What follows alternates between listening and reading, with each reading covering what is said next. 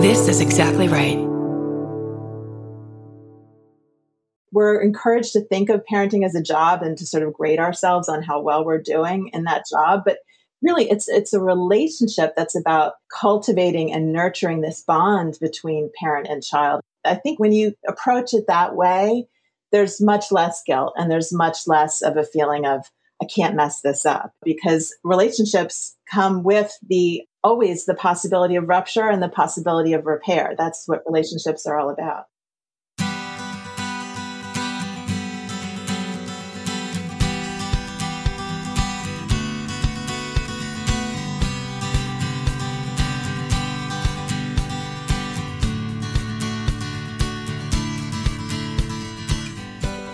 Welcome to Parent Footprint with Dr. Dan. I am Dr. Dan.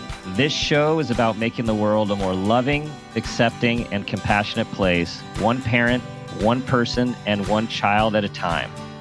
The key to raising healthy and engaged kids is for parents to seek the same in their own lives while striving to be the best versions of themselves each day. No matter who you are or where you came from, with increased awareness, you can be purposeful about leaving a healthy footprint for your children, your family, and those you care about while living your life to the fullest. Today's show is The Extended Mind, the power of thinking outside the brain, with our guest, Annie Murphy Paul. Annie is an acclaimed science writer whose work has appeared in the New York Times, the Boston Globe, Scientific American, Slate, Time Magazine, and many, many others. She's the author of Origins, which was reviewed on the cover of the New York Times Best Review list.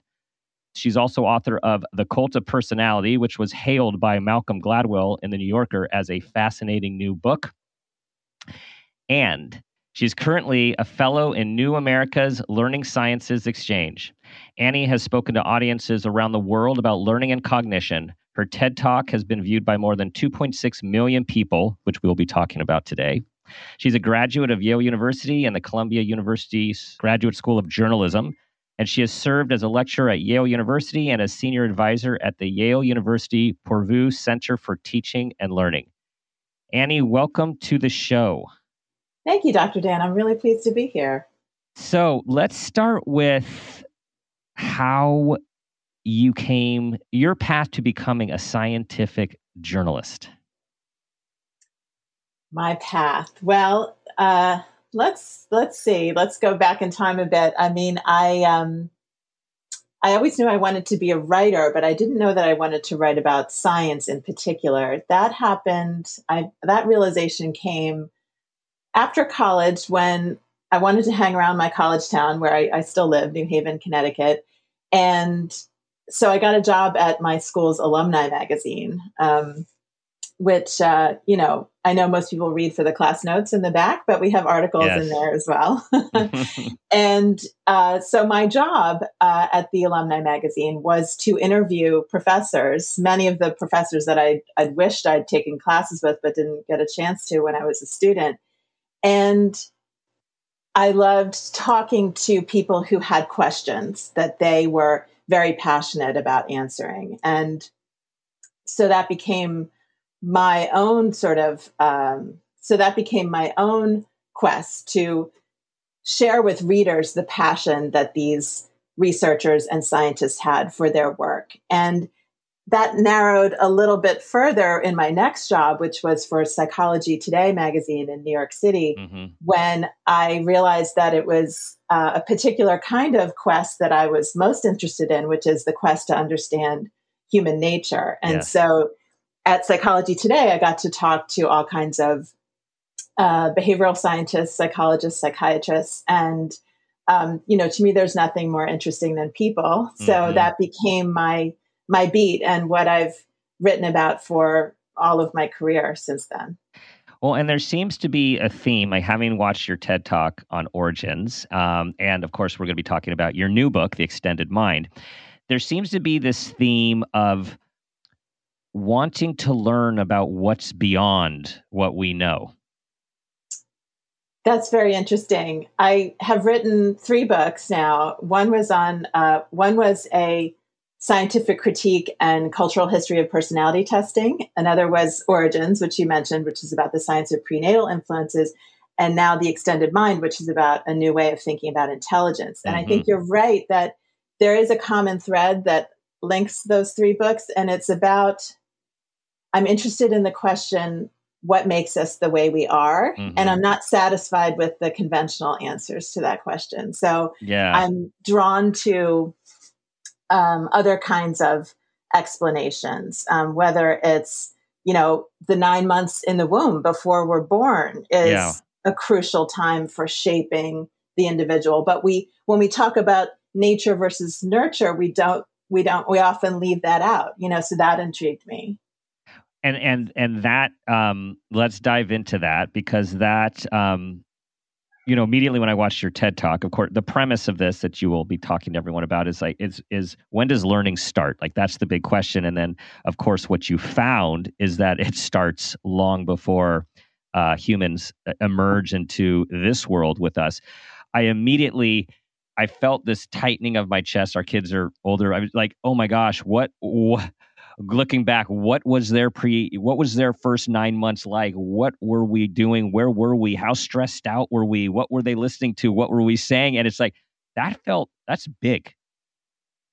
I know. And I was pregnant when I was researching and writing that book. So you can imagine those feelings were very present for me as well, because I was literally gestating, my second child while I was doing this research. And it was uncomfortable at times. I will admit that, because the evidence is there that what women do when they're pregnant, the kind of conditions that they're living in, I don't want to put it all on them, the whole ecology around them can either support healthy fetal development, or it can really be,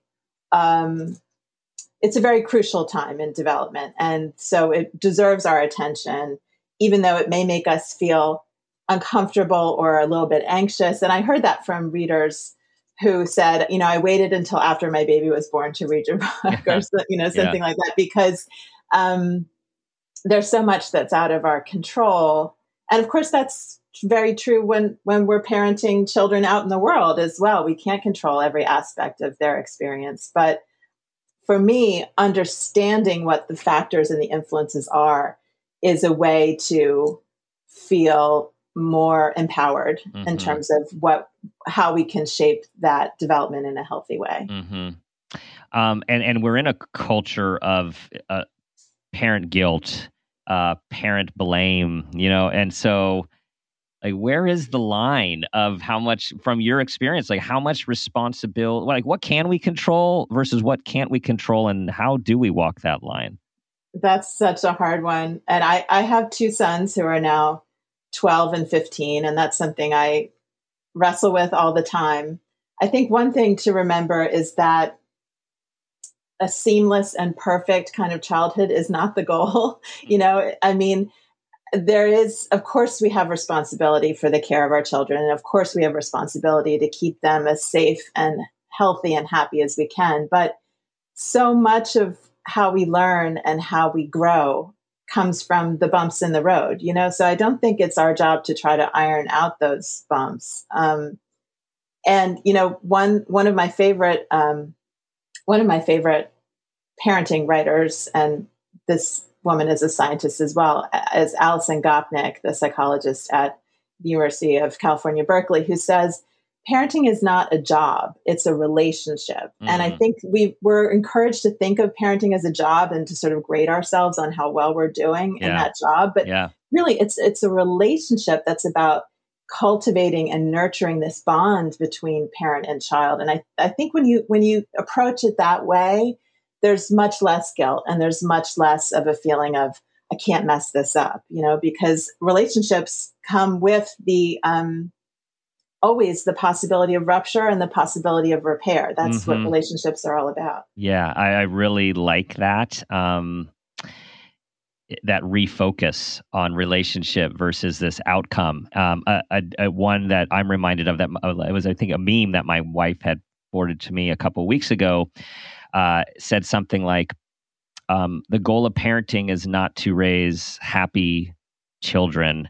the goal is to raise authentic human beings who can fully express who they are and their emotions as they have it. Something like that. Again, this sort of like this process of raising, as you're saying, relating to people with so many factors that people come into this world with wherever they've been before, their genetic makeup, their environmental exposure and expectations, and then a whole bunch of other external factors like what we've been living through now and other adverse life experiences that there's just so much, so many ingredients in the soup.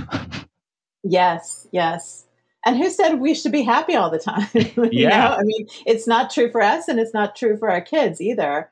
I try to think in terms not of being happy, but in terms of feeling as alive as possible. And to be alive means to feel the whole range of feelings. And that the more you limit yourself from feeling the negative feelings, the less you're really able to have access to the positive feelings too. So I think it's the whole range of experience that we have to be open to. Tell everyone a little bit about the idea of the biological postcard.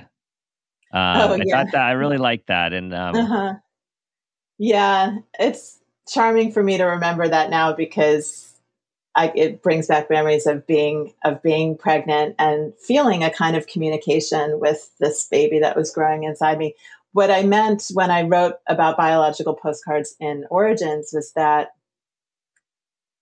by what the pregnant woman does, by what she eats, by the emotions that she experiences, she's sending messages to her fetus about the kind of world that fetus will be born into.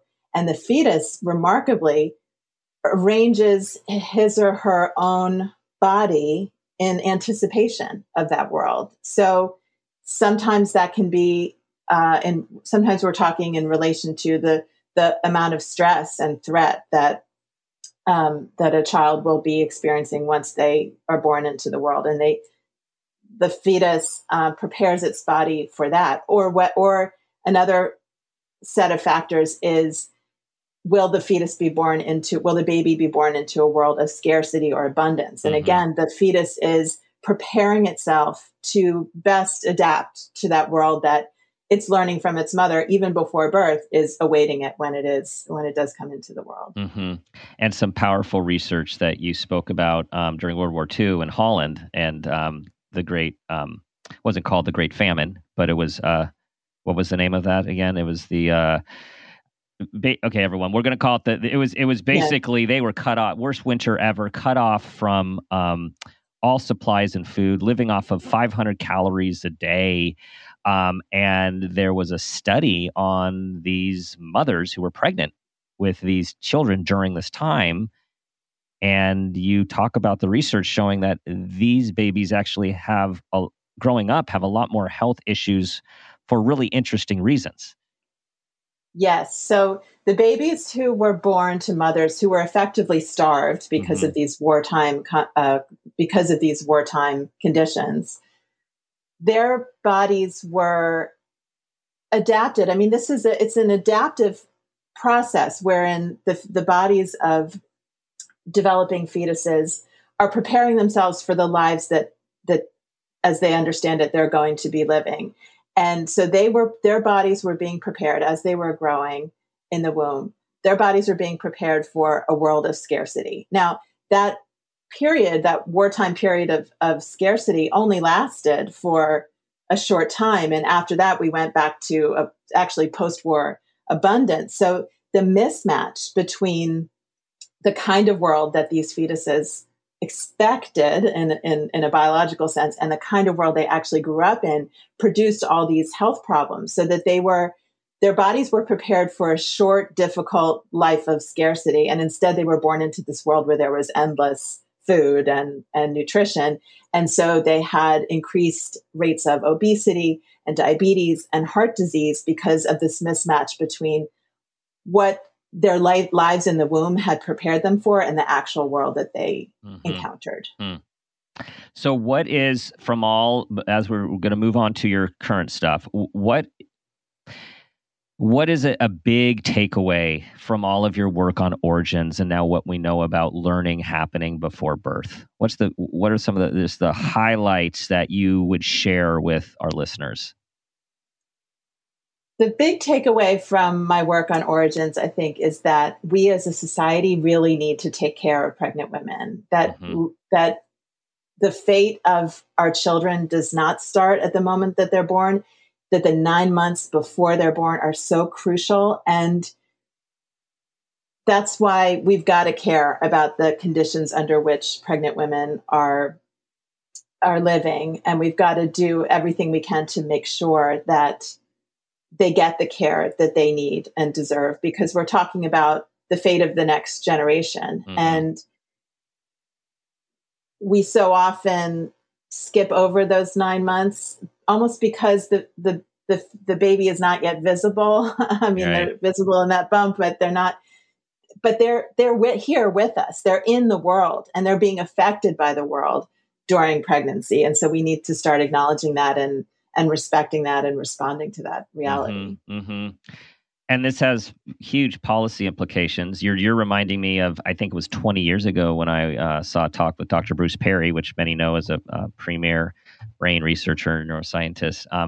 And he was focusing on the 0 to 3, I think, at the time, and talking about how when you just look at the money that's spent on mental health and well-being of adults in budgets versus young children, this is, I think, right when First Five and all of these other programs were starting, it was, just in a hugely more significant budget for adults, which understandable. But he said, like, we're missing the boat because these are the kids that grow up to the adults that have these challenges. But your research is bringing it back before zero.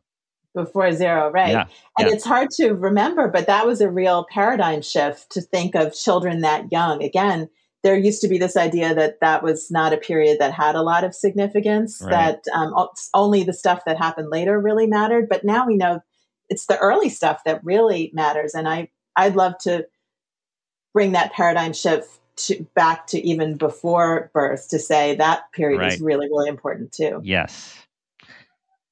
Okay, so tell us what led to your latest work and that quest to search, to boldly go where we have not gone before.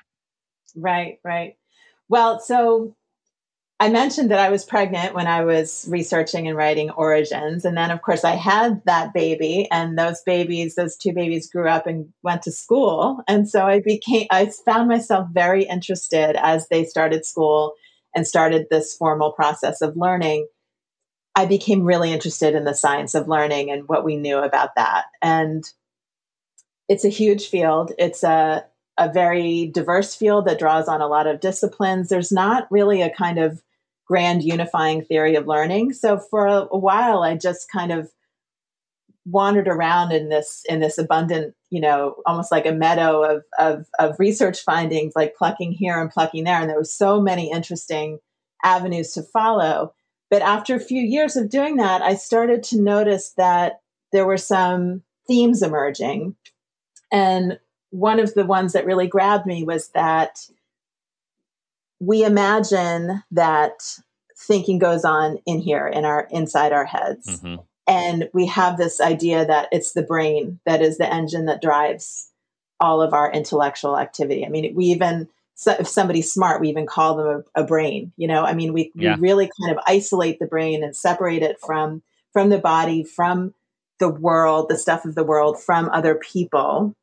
And we think of thinking in this very constrained and limited way.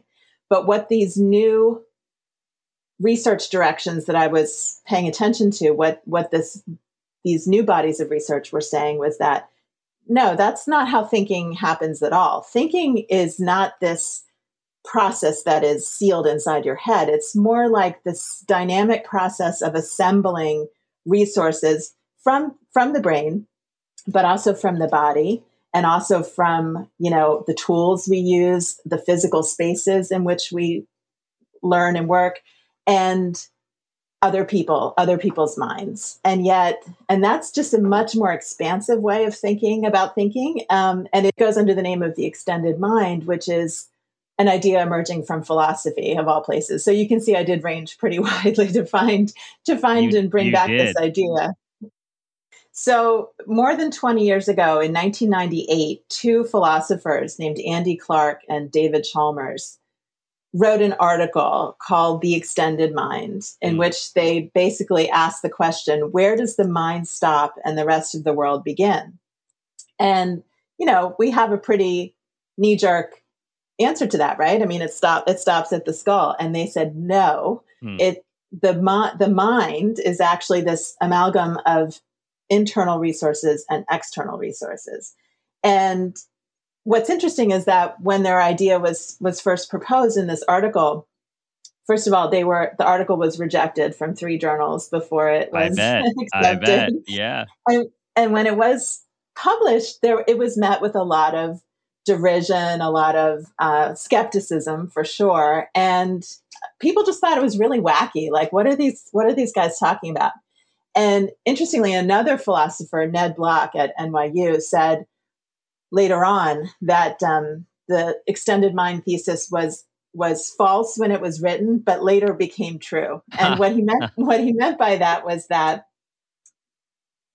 in 1998, Chalmers and Clark were perhaps ahead of their time because they were proposing something that I think we all now see all the time. For example, in the way that we use our devices in particular. So, for example, we all know that very few of us remember many phone numbers anymore, right? Because we've downloaded that to our devices.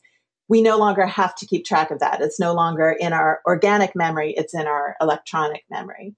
So I think as daily life in the digital age provided this kind of proof of concept demonstration, at every turn that we are actually extending our minds with our devices, the idea of the extended mind became more and more plausible.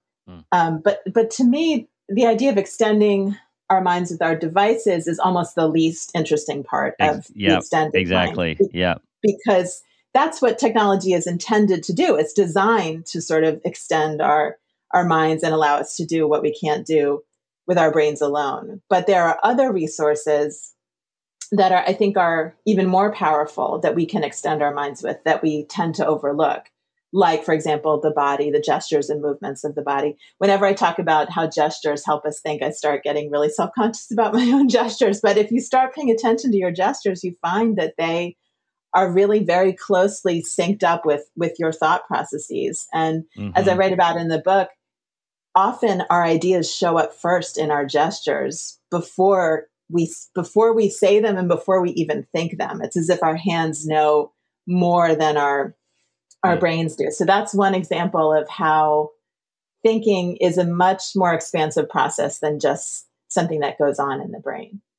Well, and I also am intrigued by the, I guess what I would call maybe the metaphysical or the, now what we think about as quantum physics, what 20 years ago, and maybe to this day is still probably more categorized as woo-woo. Like, I love that, like you're progressing the science in a way to explain what, as you said, was just sort of like cast off. There's no data for that. You can't prove that. You're stepping into that zone. Yes. And I think I'm very interested in the resistance to the idea of the extended mind, which still exists. There's still many arguments and debates within philosophy and cognitive science about this concept. And as I'm introducing it, I hope to a wider audience, I do get some pushback. And it's very interesting to me because I think we are a very brain-centric society. I mean, we almost glorify and almost worship the brain or fetishize it in a sense. And you can see that if you look at how the brain is depicted, like in popular science presentations, it's often portrayed as this sort of glowing orb, like this sort of almost sacred object, and we place so much faith in the brain and its powers and its plasticity. But the human brain is actually, it's a biological organ. It's an evolved organ. It has very specific and constrained kind of abilities. Those are limits that are common to every human. It's not about, are you smart or are you not? There are biological constraints on paying attention, on remembering, on self-motivating and self-disciplining ourselves. Those are built into the brain. And the way we get beyond that is not by pushing the brain ever harder, which is the message we get from our culture, but rather by what I call thinking outside the brain and bringing in these external resources to sort of supplement the brain's limited abilities. Yes, and the irony of our society of what we push harder and more is that it's been well documented by so many people that it's actually rest and recreation yes, that yes. often creates the new idea, the work, the innovation, and the ultimate productivity and motivation.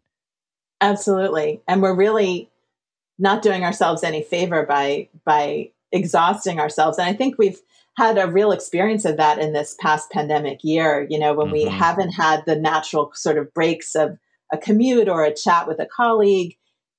We've just been driving ourselves, just staring at these screens, for hours and hours at a time. And it doesn't do anything good for our cognition, for our thinking. I think a lot of us have discovered that.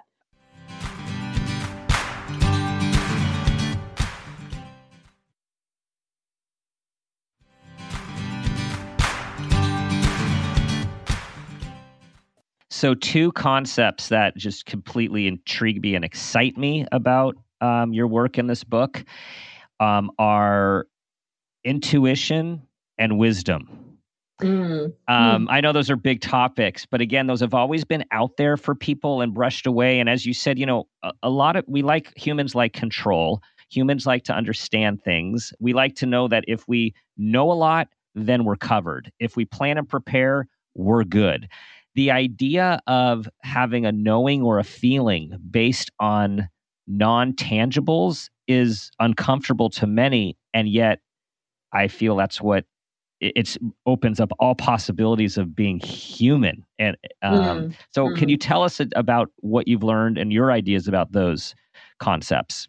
Sure. Yeah. I mean, this was fascinating to me when I was researching and reporting the chapter on what is called interoception, which is our sense of the internal signals of the body. And what was so fascinating to me was that, we're taking in all kinds of information all the time from our environment. And we perceive regularities or patterns in those experiences, but those patterns are actually too complex to be held in our conscious minds, which is a good thing because, it actually saves our mental resources for doing whatever the task is that's in front of us. But those patterns, we have that awareness of the patterns and the regularities in our experience. And since we don't have conscious access to those patterns, the way that we are in touch with them, the way that we become aware of them, is that the body lets us know. This is, we're all familiar, I think, with like having a gut feeling that is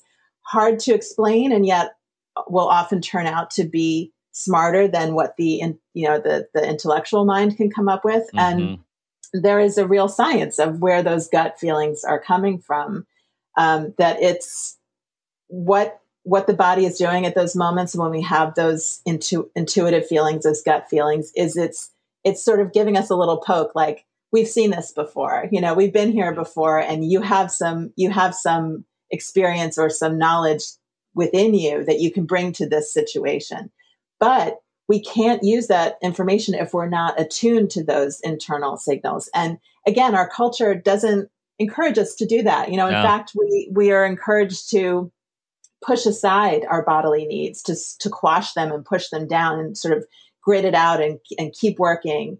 And when actually the wisdom and the insight that we need comes from listening to our bodies and tuning in to those internal signals, which can be very subtle, but with practice, we can learn to tune into those signals. And I think that's important to know as a parent, because a lot of our ability and our capacity to tune into those internal signals comes from the kind of messages we got growing up about whether it's okay to pay attention to your feelings of hunger or tiredness, or maybe you feel some sadness welling up and you don't really know what that's about, but you can stay with that and feel it. And again, those are messages that we get or don't get from our caregivers about whether it's okay to pay attention to those internal cues. How do people harness the wisdom of the environment and others to use their extended mind? One thing that really struck me when I was doing the research and reporting for the extended mind was the importance of our daily environments, the places, literally the physical places in which we do our learning and our work, and how important those are for shaping the way we think. And we have this idea in our culture that the brain is like a computer. That's the most common analogy that you'll hear, that the brain is like a computer. And of course, the computer works the same way, whether it's open on my desk like it is right now, or if I were to take this laptop to a park and be using it outside, the computer would work exactly the same way. The computer works the same way, whether it's the only computer in the room like it is right now, or whether it was next to 5 other computers. Mm-hmm. But that's not how human beings work at all. We're really exquisitely sensitive to context. And that context can be the physical spaces that we're in, as I'm saying, or they can be the presence of other people. That's an extremely salient context for a human being, is the presence and the interactions with other people. Another reason that I think this idea encounters some resistance is that it reminds us that we're really animals. We're not computers. We're not machines. We are animals that are bodily creatures, and creatures that are sensitive to our environments the way all animals are. And the extended mind is actually about working with that sort of animal nature and understanding that that's who we are and accepting that that's who we are. And I think that's kind of a hard thing for people who grew up in a Western intellectual tradition to accept. Yeah. Well, and this is making me think about so many things. One is our work environments, and how our work environments, both structurally and with the way it's set up with people and organization flow, like how that impacts how we feel, our energy, right? Our mood, our productivity. It also makes me think about when we talk about think about who you're surrounding yourself with. Are you surrounding yourself with people that are stretching you to be better, or people that are pulling you down, people that are negative, people, right? All of this this matters as much, right, as what is going on inside of us. Exactly. Yes. And I think we are there is an opportunity here to think about this as we return to our offices and schools following the pandemic, because we do have a chance to rethink those spaces in which we learn and work in a way that doesn't come along very often. And, some things that I keep in mind when I'm, arranging my own workspace or thinking about the places where my kids learn is that we borrow a lot of our ideas about ourselves and what we're capable of from what we see around us. And when we see cues of identity, this is why people put up sort of representations of themselves around themselves on the cubicle, or you might have a coffee mug that has a message that's meaningful to you. I mean, we need to actually be reminded all the time of who we are and what we're doing in that space. And so that's why I'm worried about these new plans to bring workers back into the office, for example, but not have assigned desks, to just kind of have space that, anyone can claim. We actually need that kind of reinforcement of our identity. And humans have a real need to create that kind of personalized space around them. And I think we might be losing I think we might be losing more than we realize when we eliminate that. And as you allude to, us all living through the pandemic, and for those people who are listening to this for the first time post-pandemic, that will be awesome. Is that we're finding there's a lot of kids and a lot of adults who are struggling for a variety of reasons with isolation and changes in life. There are also many who am finding less stress, finding more flow, more time, because of the environmental options and the ones that didn't work for them, whether it be work or whether it be school. And so, Annie, I agree with you with this. The idea that how can we take what we've learned, and there are conversations of hybrids, especially in the workplace, not as much in some school, but I think we really need to be aware of what did work and how can we adapt the system for maximum health and growth. I really agree. If the pandemic is the end of the open office, I think the death of the open office, I think that would be really great, because in addition to these cues of identity that I'm talking about, another thing we need is protection from distraction. And again, we're animals who are, think of us as like animals in the forest who are aware of any kind of sudden movement, any kind of novel sensory experience, any kind of social interaction. We're just really attuned to that. And we can't screen that out. That's just how we're built. And so when we're trying to do very challenging cognitive work in an office where all that stuff is going on, our performance is just going to be negatively affected. It just is. And I think we have this idea that, when you throw everybody together in the same space, creative collisions will happen, and, people will collaborate. And the research shows that what actually happens is that people withdraw. They put on their headphones, they put their head down, they're actually less available to their coworkers. And so I think we need to, again, attend to our needs as human beings, one of which is quiet, protected space for thinking, but then also spaces where we can interact with other people and get those, really fruitful conversations flowing. And so those hybrid spaces, I think, are very promising in terms of being attuned to the variety of needs that we have as workers and as people. How did your research and your writing of this book change the way you see things? So many ways. I mean, the major change, I would say, is what I've been saying to you, I think repeatedly, it's come up in this conversation, is seeing ourselves is a more realistic and a more accurate sense of what we are, what kind of creatures we are, that we are evolved biological creatures who have needs that are often not met by our schools and workplaces. And that inevitably has negative consequences for our performance, and that we need to tune back into our nature as embodied creatures, as creatures who are sensitive to our environment, as fundamentally social creatures.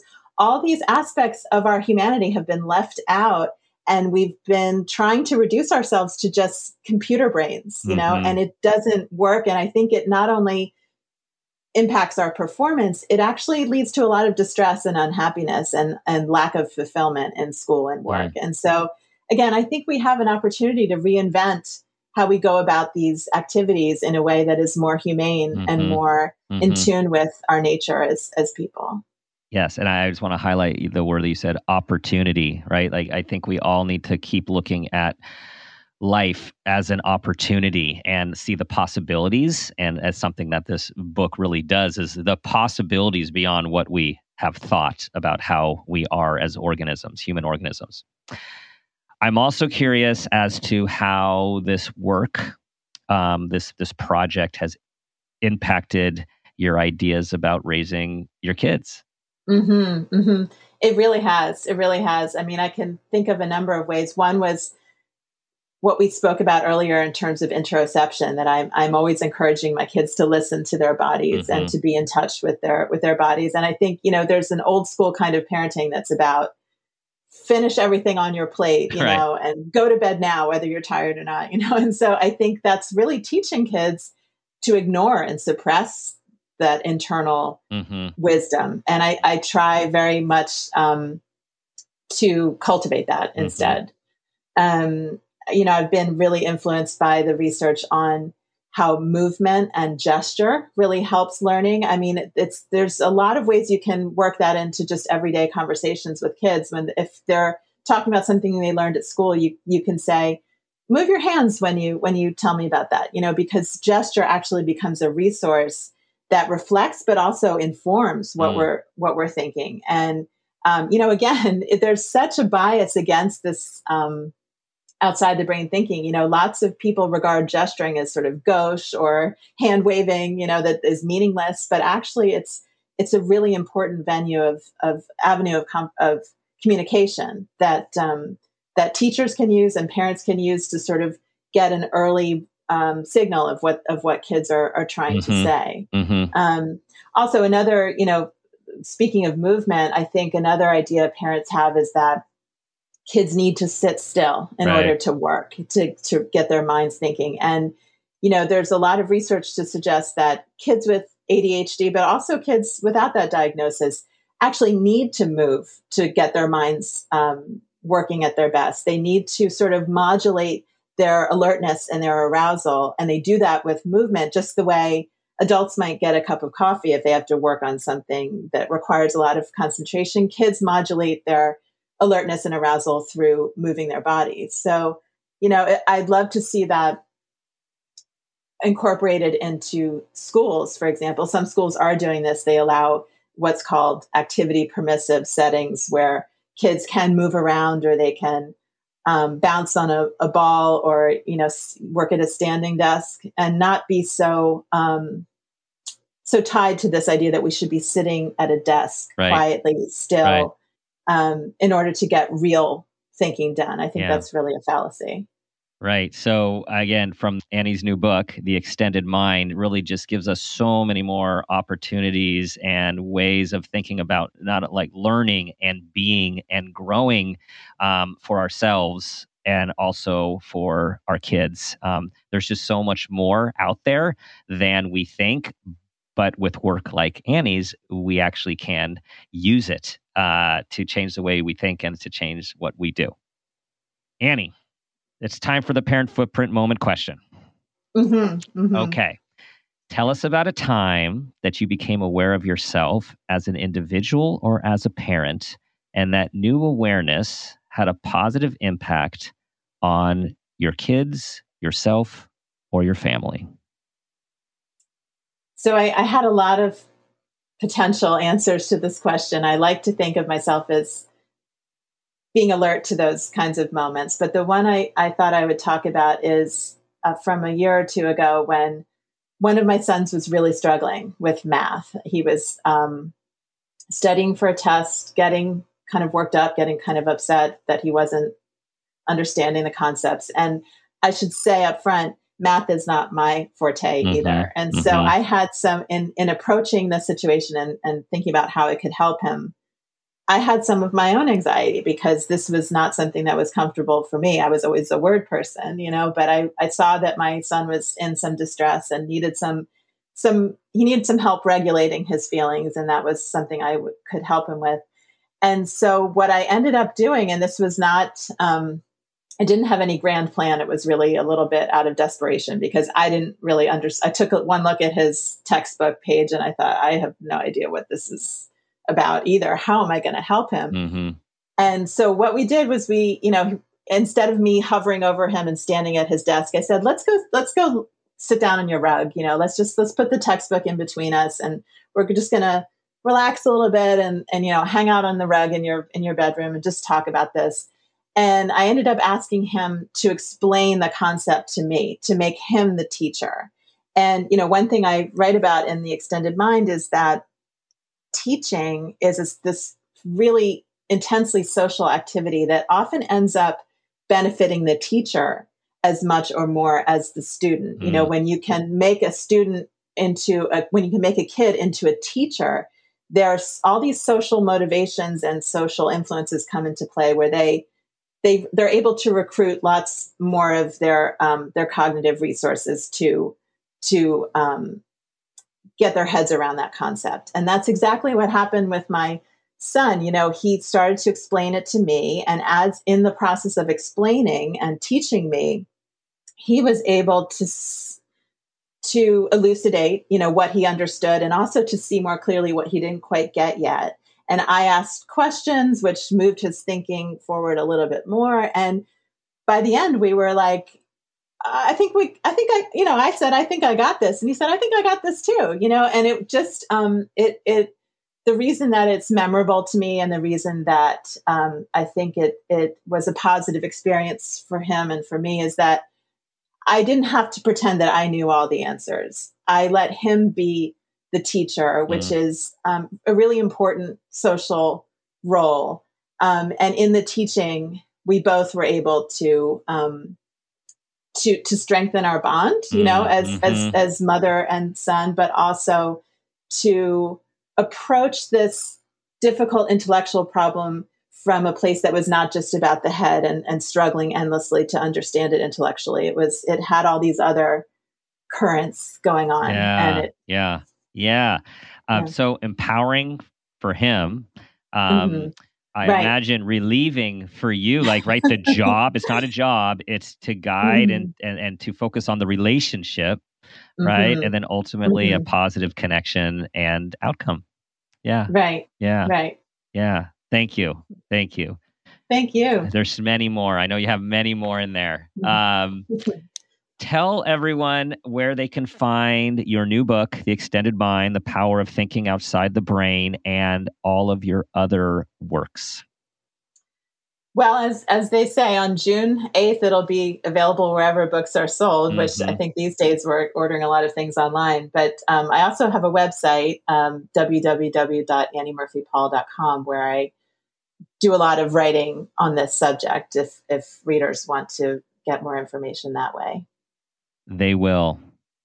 Annie, thanks so much for sharing your wisdom and all of your experience and pushing us to think beyond in so many ways, from in the womb to beyond the senses. This has really been enlightening. Oh, thank you. Thank you, Dr. Dan. This has really been a pleasure. I really appreciate the opportunity to talk with you. All right, everyone, that concludes our show for today. If you like this show, you like what you heard, send it to others you care about, subscribe to the show, and as always, I will leave you with the guiding question: what footprint do you want to leave?